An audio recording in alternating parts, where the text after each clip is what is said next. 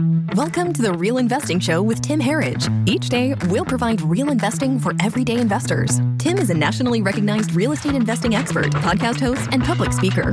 He built his businesses from the ground up and is here to help you do the same. Here is your host, Tim Herridge. Welcome back to Real Investing. I'm Tim Herridge. Thank you for coming back by. Today, Abigail writes, are we in a buyer's market? Abigail, that's a great question. It's something that if you're watching Facebook and the social media economist, I'll tell you this. Sometimes it can feel like we're in a buyer's market, but my answer is no. I do not think we are in a buyer's market. There is no data that tells you that supply outweighs demand, right?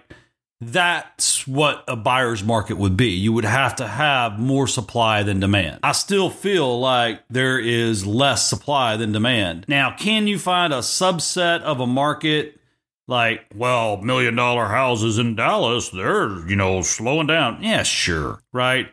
I'm sure, the way I look at it, honestly, is second homes, vacation homes, luxury homes, high-end homes, discretionary homes. Frankly, neighborhoods where people keep all their money in the stock market, yeah, they're probably slowing down because those people have lost 20, 30% of their money this year. Now, we are coming out of a bear market, technically as of yesterday with the NASDAQ 100. But I don't know. I mean, I feel like when I look at the median home price and I look at monthly reports on the dollars per square foot, it's still going up, right? I mean, so I don't know how the median home price and the median price per square foot can be going up and we're in a buyer's market.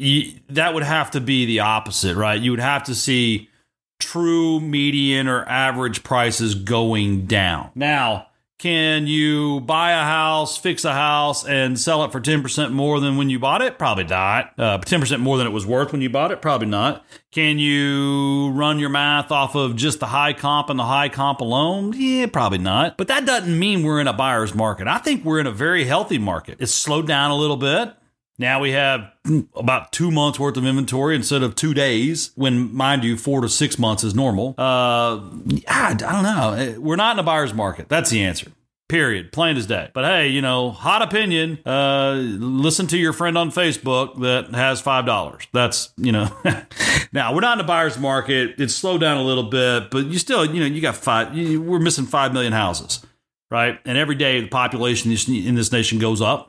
And we have less houses and food, water, shelter. People got to have a place to live. So, we're still way short on supply, way high on demand. And that alone says we are not in a buyer's market. So, Abigail, thank you for taking the time to write in. I hope that answered your question. If not, hit me up. Let me know how I can clarify for you. If you're listening and you would like to ask me a question and have me read it out on one of these shows, hop over to ihavelunchmoney.com. Submit your question, and I will do my best to get to it.